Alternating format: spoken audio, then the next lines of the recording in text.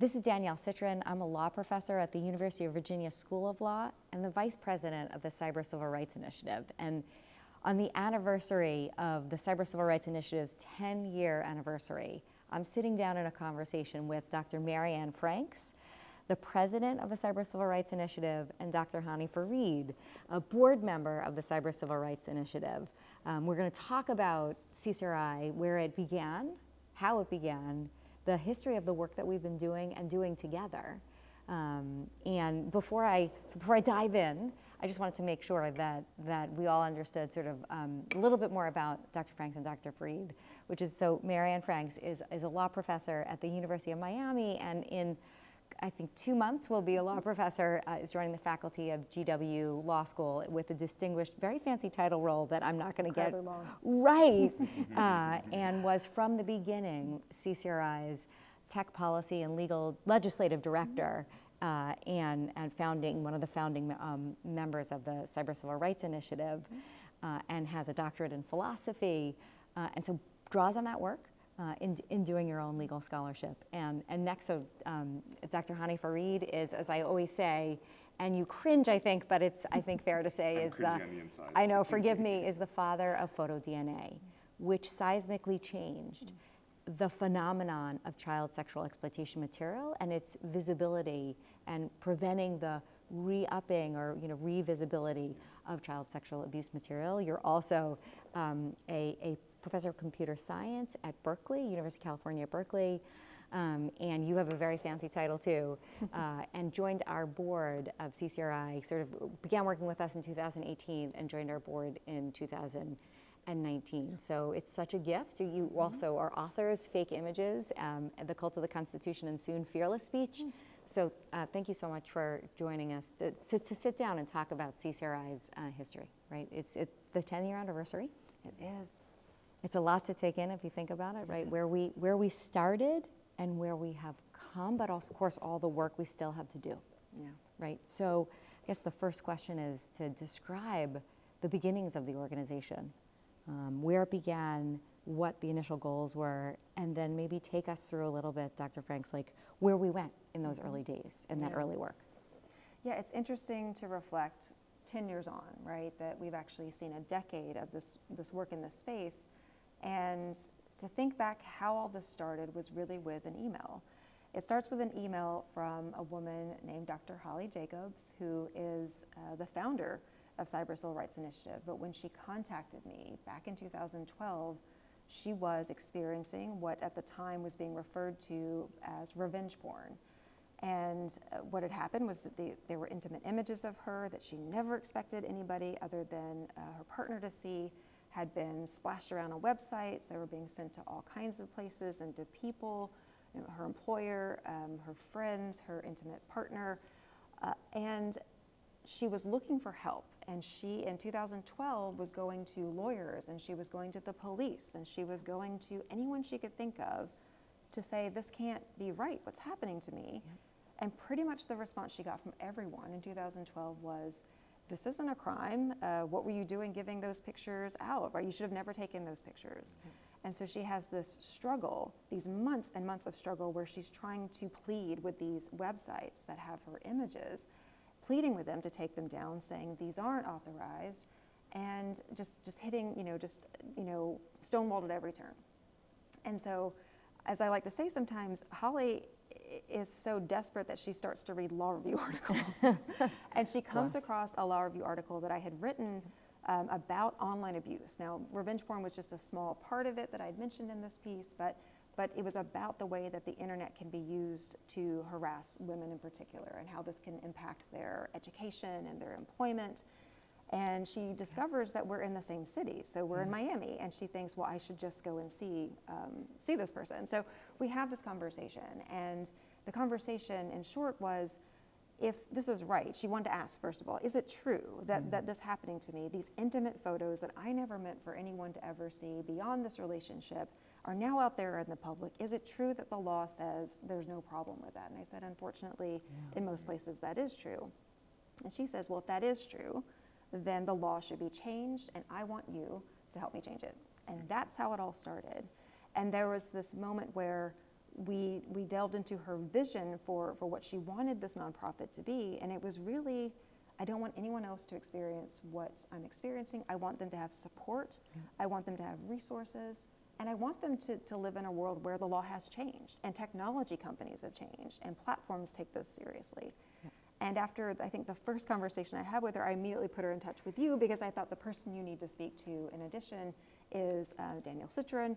And we'll start thinking about how we can come up with some ideas here, because I had never done this kind of work. And when I say that, I mean, I'm an academic, and so I write articles that no one reads. And Except for really crucially, except one time. Holly Jacobs. I mean, they do Right. read all of your work, but this Well, made so- such an impact, Well, right? that's an think about it unusual that thing to be asked, it to is, say, of okay, so I've course. read an article and now I want to Change the law. operationalize it, right? I want there to be an actual statute. I want there to be lobbying. And I thought, I've never done any of those things. But what I had done was, I had several years of teaching as a law professor under my belt. And so I thought, well, why not try to come up with a model statute? People come up with model legislation all the time, and I could take a shot. And so having conversations with you about this, because Hani comes into it a little bit later, but in those early years, we were promoting model legislation that says— You want to tell us a little bit about how when you wrote the model state law, you were blogging, which seems like ancient history now. It does. Blogging but you seems were like ancient blogging at history, Concurring yes. Opinions. Yes, which no And longer exists. Which no longer exists, but Yeah. was such a great blog Yeah. that we both participated in. And you put the idea out there It did. that here's this model statute, and we can craft this. Yeah. And we can craft it in a way that's narrow, that's clear, that's precise, that's consistent with the First Amendment. And what happens next? Oh, golly. I was so popular. You were radically popular. No, so this is a blog that you were a part of, and that you had, I think you were one of the people who had invited me to guest there, and I thought this is a perfect opportunity to speak to a small legal And this is community. 2013, right? So like yeah, it's we 2013.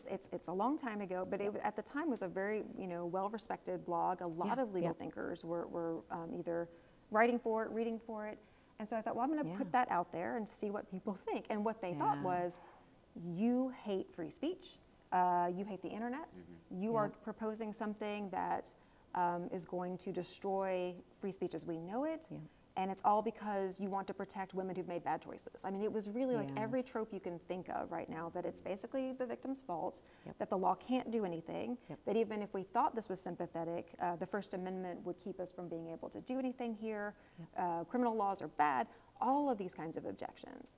And at the time, I think it never feels great, to have people just sort of pile on about an idea you have, but looking back on it, I'm really glad that this is the way that it happened, because it meant that we were very battle tested early on. Totally. So I took those criticisms, did refine some of the things that I put in the model statute, stuck to my guns though about the idea that, look, I teach First Amendment law and I teach criminal law. I know that it's not true to say that the First Amendment necessarily protects this, and that we have privacy laws that exist, and we can build on those things.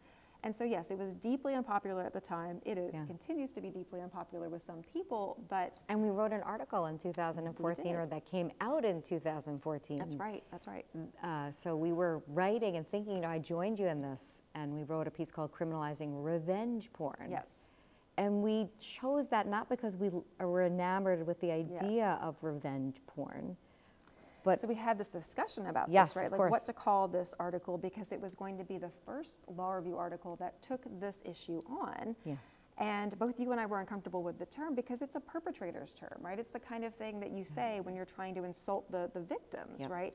But it was the term. So I thought, as much as we're uncomfortable with it, it probably should be in the title, because we need people to understand what this is.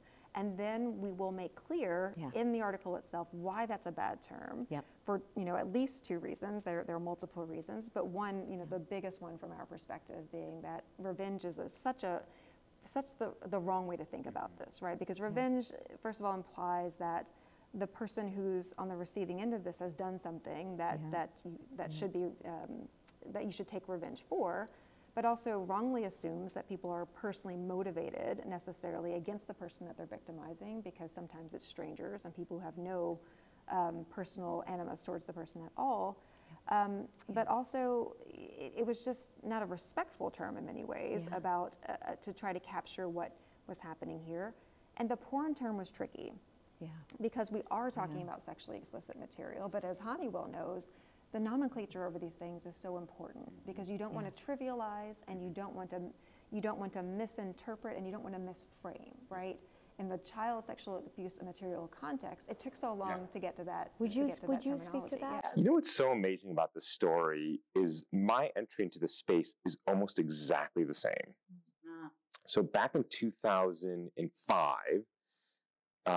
somebody at Microsoft read an article that I wrote about detecting manipulated images, and on a whim called me to ask if I could help in their battle against what we then called child pornography. We now call child sexual abuse material. I didn't know anything about the space. I started learning about it, and I thought, wow, we should do something about that. So somebody reading my paper, one of 5 people who read it, same thing. We set off to doing it. And the same thing, we developed photo DNA, as you mentioned in the beginning. We got the same pushback. You were going to destroy the internet. You hate the internet. You hate free speech. Same thing. And then was the fight about the terminology. We never liked the term child pornography. By the way, God forbid that people used to use the word kiddie porn, which was particularly offensive. And we didn't like it because the then head of National Center for Missing and Exploited Children used to say, this isn't pornography. This is a crime scene photo. And I think words matter. I think it's what you said. It's a framing of how you think about this. These photos are evidence of a crime against a child. And so when we developed photo DNA, we got exactly the same blowback. You are going to destroy the internet, which, by the way, we didn't. I mean, the internet is terrible, but it's not because of us. And it was this. And so then when I started learning about your work, and I knew about you guys way before you reached out to me, it was, again, the same thing. I didn't really know about the space. I didn't know about, and I felt awful about not knowing about it. And so when you reached out, I was so happy to bring some of the expertise that we had learned in the previous 5 years in the child sexual abuse space. And the parallels are fascinating because it's all more or less the same problems and actually the same solutions. You need better regulation. Now, fortunately, the child sexual abuse space, that content is actually illegal.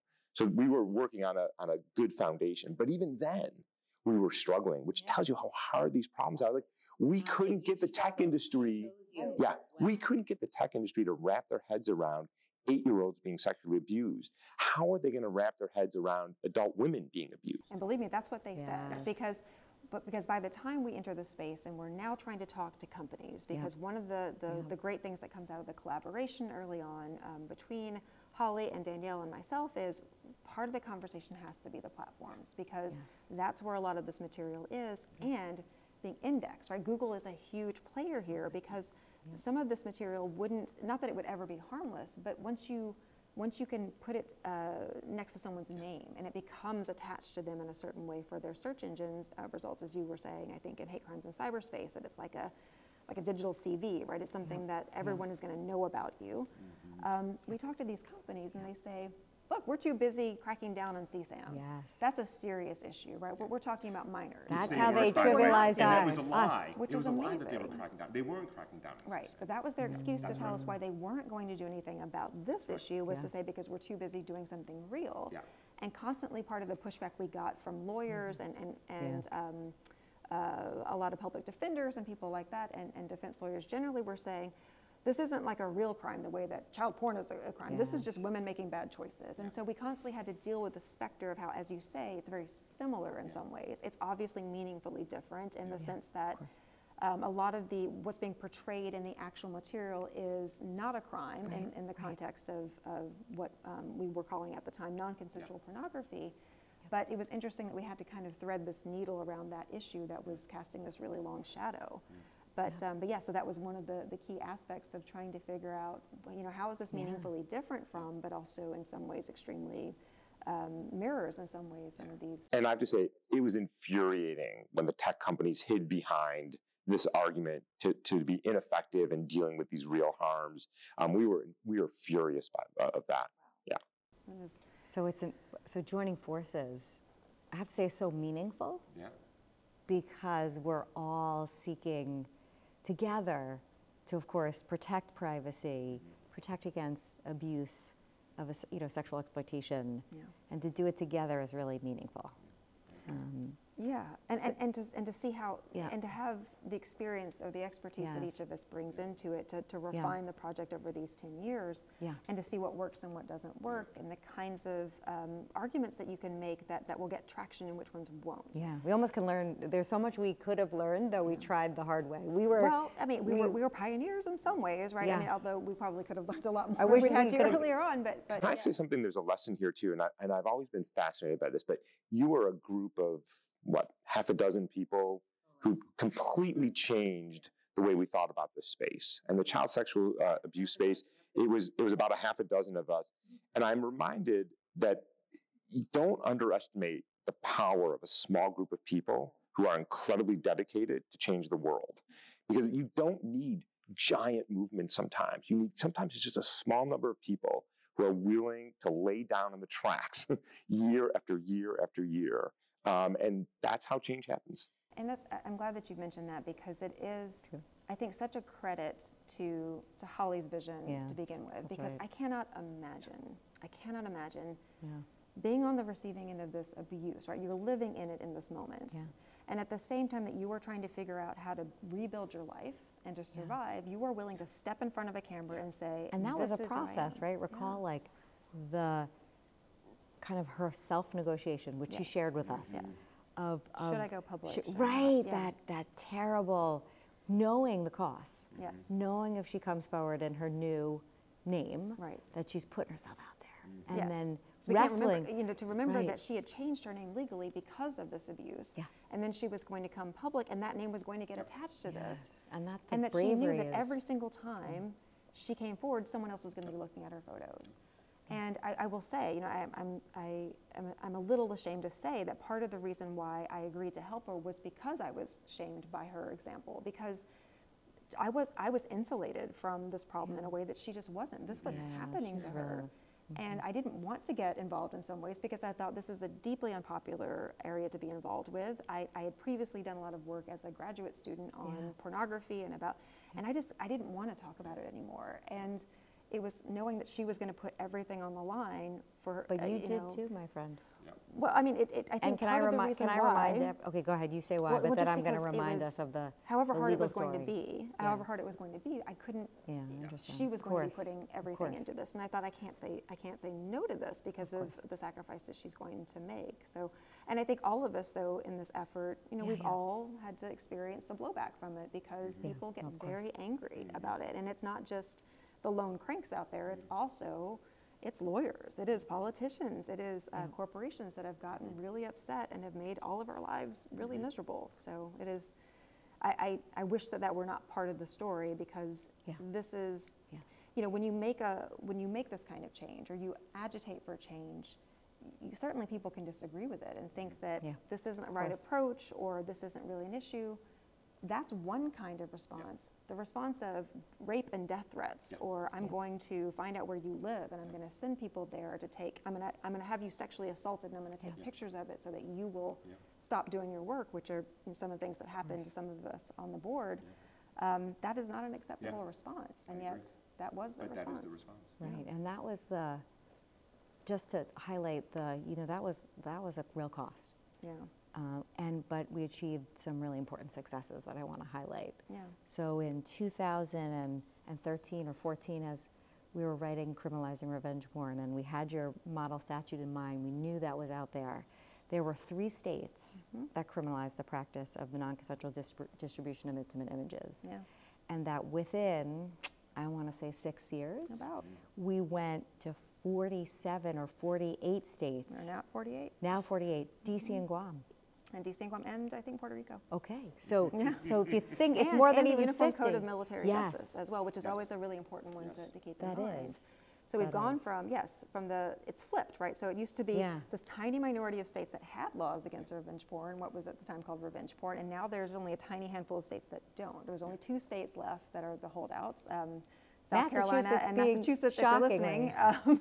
Right. Yes, it's really shocking. But yes, within the space of 7 years or so, we saw the bulk of this happen, right? 35 or so states really getting with the program. We That still being have our work to said, do, right? Not all the laws are good, but Yeah. the fact that there Yes, of was this course. kind of sea change, you're right, that we were up against really powerful forces because the tech industry didn't like what we were doing, and lots of really powerful politicians did not like what we were doing. The ACLU did not like what we were doing. They continue to not like what we're doing. So, and this is all to say that there were really powerful, deep-pocketed resources that were ranged against us, and yet, as you say, looking back in 10 years to go from 3 to 48 plus these territories in the UCNJ, that's tremendous. And when we talk about the kinds of responses that Holly got when she was trying to get help, it's not that those things don't still happen, that we don't still experience victim blaming, but there's actually now a whole discourse that says, hey, it's not the victim's fault, it's actually the perpetrator's fault, and privacy is an important value, and we need to understand that it needs to be protected. And so much has changed just in the collective understanding of it. I think that yes, it's a real testament to the power of advocacy there, because yes, at the time of the celebrity hack, people were still just making jokes about how, oh, it's funny that Jennifer Lawrence's private photos are out there and everybody is sharing them. And when she tries to give an interview that says that's a sex crime and you shouldn't be looking at these photos, that she's mocked for that. I think the tone now is a lot different. It's certainly not perfect, but it has changed a lot. I agree. I think one of the things that has shifted in the 20 years of this internet is that we used to think about the internet like Las Vegas. What happens on the internet stays on the internet. That there's no harm. It's just a bunch of pixels. And the reality is there is no more online and offline world. There's this one world. It's fully integrated. And online harms and offline harms are harms. Period. End of story. And I think we are slowly as a society starting to come to grips with that, in part because of the work that CCRI has done. And by the way, people should not underestimate how hard that is to pass laws in 10 years in 48 states. That's insane. That if you would ask me 10 years ago, I'd say you'll be lucky to have a handful of states. So a phenomenal accomplishment. And I think it also sets the grounds for the next line of harms and the next line of harms and the next line of harms, because now we have a scaffolding for us to think about. We do, and it's so key that you are now part of our organization, because one of the things we desperately needed, right? Because we had law professors, right? Because law professors were joining in fairly early. But what we didn't have anybody who was a technologist. We didn't have anyone who really understood that aspect of it or understood it as an expert. And so discovering more about your work, not just with photo DNA, but I think the first time we met actually was at an event that dealt with deepfakes and the digital manipulation, which is, when you made reference to the next step, right? On the one hand, we have today, or we had 10 years ago, actual private photos that are released. And now we have, well, maybe there were no photos, but now it looks like there were, because it's really easy for anyone to create that. That's the next, this is one of the next forms of exploitation.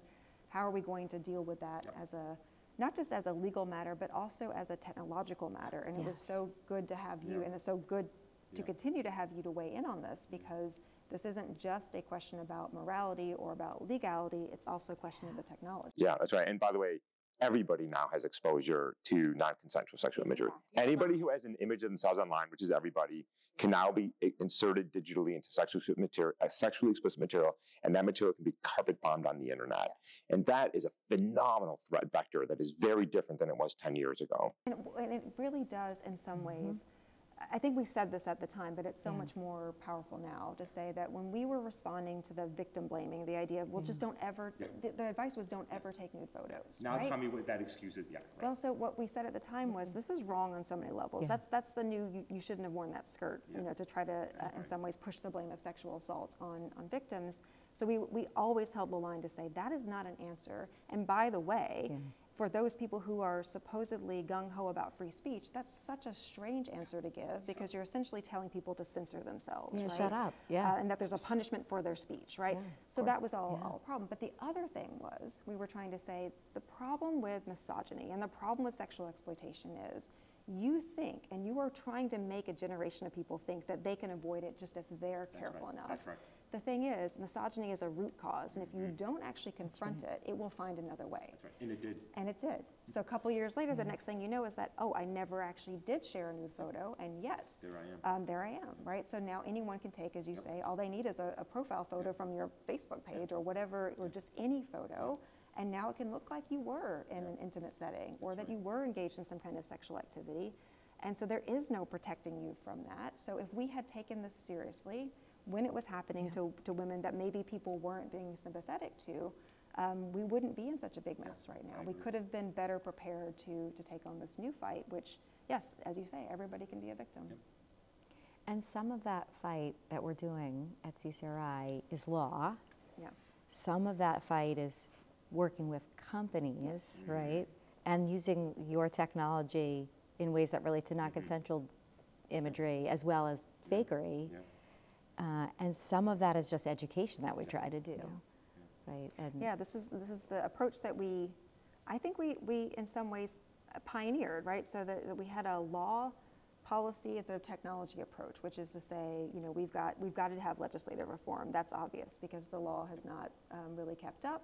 But that also means that we have to think about the gatekeepers and the amplifiers. Yeah. So that's technological reform. We've got to get these companies to work harder on these issues, especially in the absence of any real legal incentive to do so. Yeah. And then we've just got to change hearts and minds about this, Yes. which is a big part of this because we want people to not do this to each other. Yeah. And the flip side of that is offer support to the people who are experiencing it. So our crisis helpline and our the safety guides that we have.